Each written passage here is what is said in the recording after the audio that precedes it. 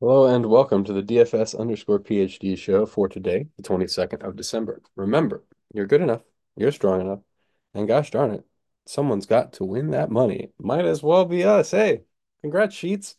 If it's not going to be me, if Foster Moreau is not going to run routes and Juwan Johnson is going to run routes, which is what always happens. I was just counting on that goal line tide. They're going to get there. Now, the crazy part about this was, now, congrats again. Got a little unlucky because there were only 13 dupes of this lineup. So how did it split 23 ways? Well, because there were two different lineups that had the exact same number of points. This is so wild. And I know roughly how often this happens for Madden. It's like 1 in 500. It's a couple times a year this happens to me in Madden, where you chop with somebody and you look at the lineup, and it's not just a two for two swap. It's like completely different. So I thought that was pretty wild that I mean, it makes sense in a two for two swap, but whenever there's like three or four guys, I don't even understand. I mean, it requires a little bit of math class to figure out how it's even possible. But congrats again. Very cool. Tough luck for Sheets though. That should have been like 50K. All right. So on to today's slate. Easiest slate we've had in a while. So yeah, that's not going to be that much to talk. Oh, I didn't click the button? I thought I clicked the button. Okay. Oh, previous lineups.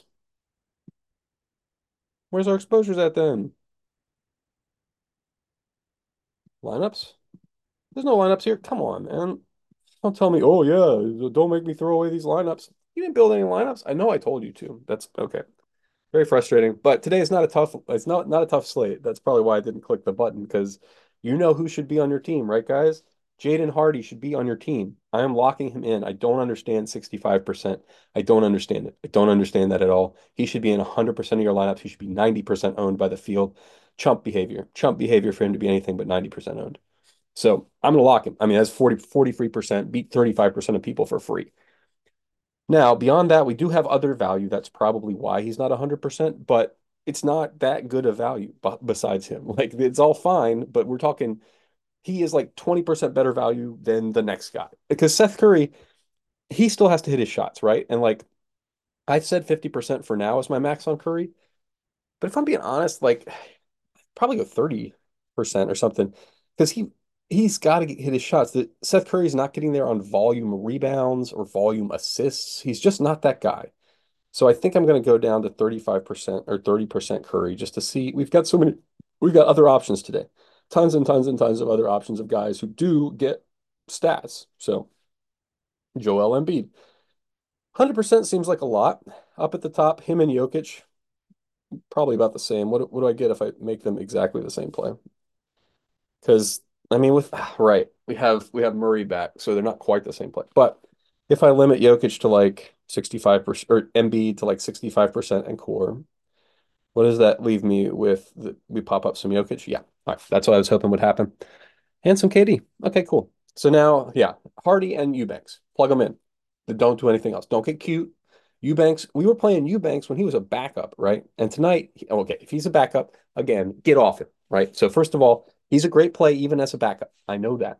But if he's going to be 46.5% owned and we find out 30 minutes before lock he's a backup, you get off of him and you play Chimizi Metu 100% because that's who else would start here.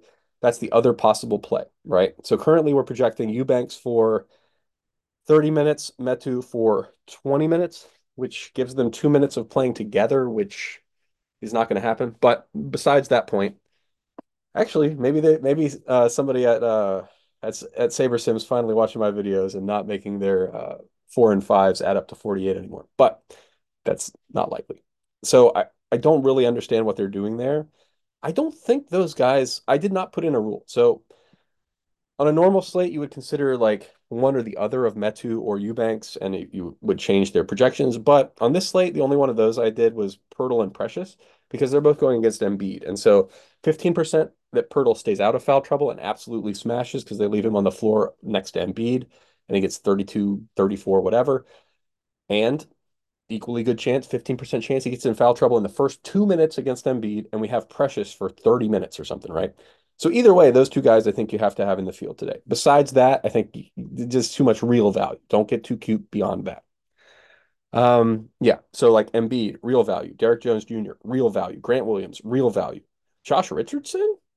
Yes, no, not on this slate. 15% for Josh Richardson. Watch him be the piece you need. But it's just not, there's no, the case for it is not as strong as these other guys. Seth Curry, Kuminga. Yeah, that's all fine. I don't really want more than 30. What, Kuminga like cheap? He might be cheap. Whatever it is. Don't know how I'm exactly changing that. Okay. New computer and new filming situation. So my apologies for any weird stuff. But yeah, I think that's most of the plays at this point in the slate. Not getting to that much Metu at this time. I think it's probably, it looks like there's a background rule that SaberSim's doing with a one or the other of Eubanks or Metu. I've got 90% Eubanks, 10% Metu. I don't, well, it's probably getting there because you don't need both of them, right? Like they're not the top two values. If you're going to take two values, you take Hardy and Eubanks, and then you don't need more values because those guys are really cheap. Maybe take AJ Lawson too, because we got 65% of him. So yeah, was that 255%? So I have 2.5 of Hardy, Eubanks, and Lawson in every lineup, right? And if you want to include Embiid, then I've got three of the four in every lineup. So yeah, that's about as tight a core as I'm ever going to have.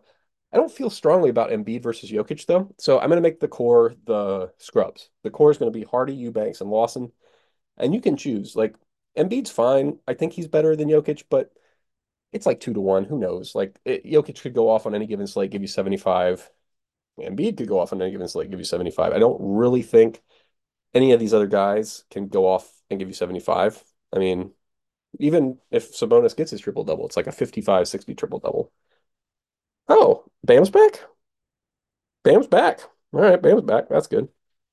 All right, well, that it's not that consequential because we've got a lot of other better plays, but oh yeah, Kuminga, I just don't feel strong. So it's only five, it's only 6 games. Oh yeah, that's the other thing. I brought up the old SaberSim because I wanted to go to uh an old contest from like 2 days ago, and I went to review because this is a weird slate with 6 games on it. And I'm not sure what I did. Like, what's the winning stuff? 4 games. What about Sunday? We got 6 games. No. What about Saturday? 9 games. What about last Friday? 8 games. A 6 gamer is pretty weird. That's why I'm trying to find something similar. A 7 gamer last December 14th. Let's check that out. Because I say $500 wiggle room, but like that's not based on science. So let's go do some science. By science, I mean contest review. Since this is the holidays for us are a time for contest review. Okay, so bum bum bum. Oh, all contests. Yeah, I don't care really about the and one. I want to find out what won the actual money, which is only 50K, but $15. So these are where the people put their best shots. Okay, Scout with a win at negative sim ROI. Okay, but my point was 49.7. So 300 on the table, 49.9, 50, 49.9, 49.9, 49.9, 50, 49.8, 49.8, 49.8. So we've only got, I mean, the guy who won was 49.7, but beyond that, it looks like our standard range of 49.8 to 50 is capturing all of the rest of the top. Uh, Tom. So okay, I mean that's sharp. That's stochastic. So the stochastic CEO is leaving 300 on the table. I think we have to have it in the pool, leaving $300 on the table.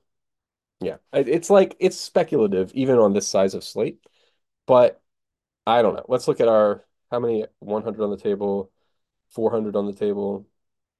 And that's the thing. This is like there's so much value, right? So I'm not sure if did our comp slate have that level of value? Control tab. How do I even look at players? Then we go to value.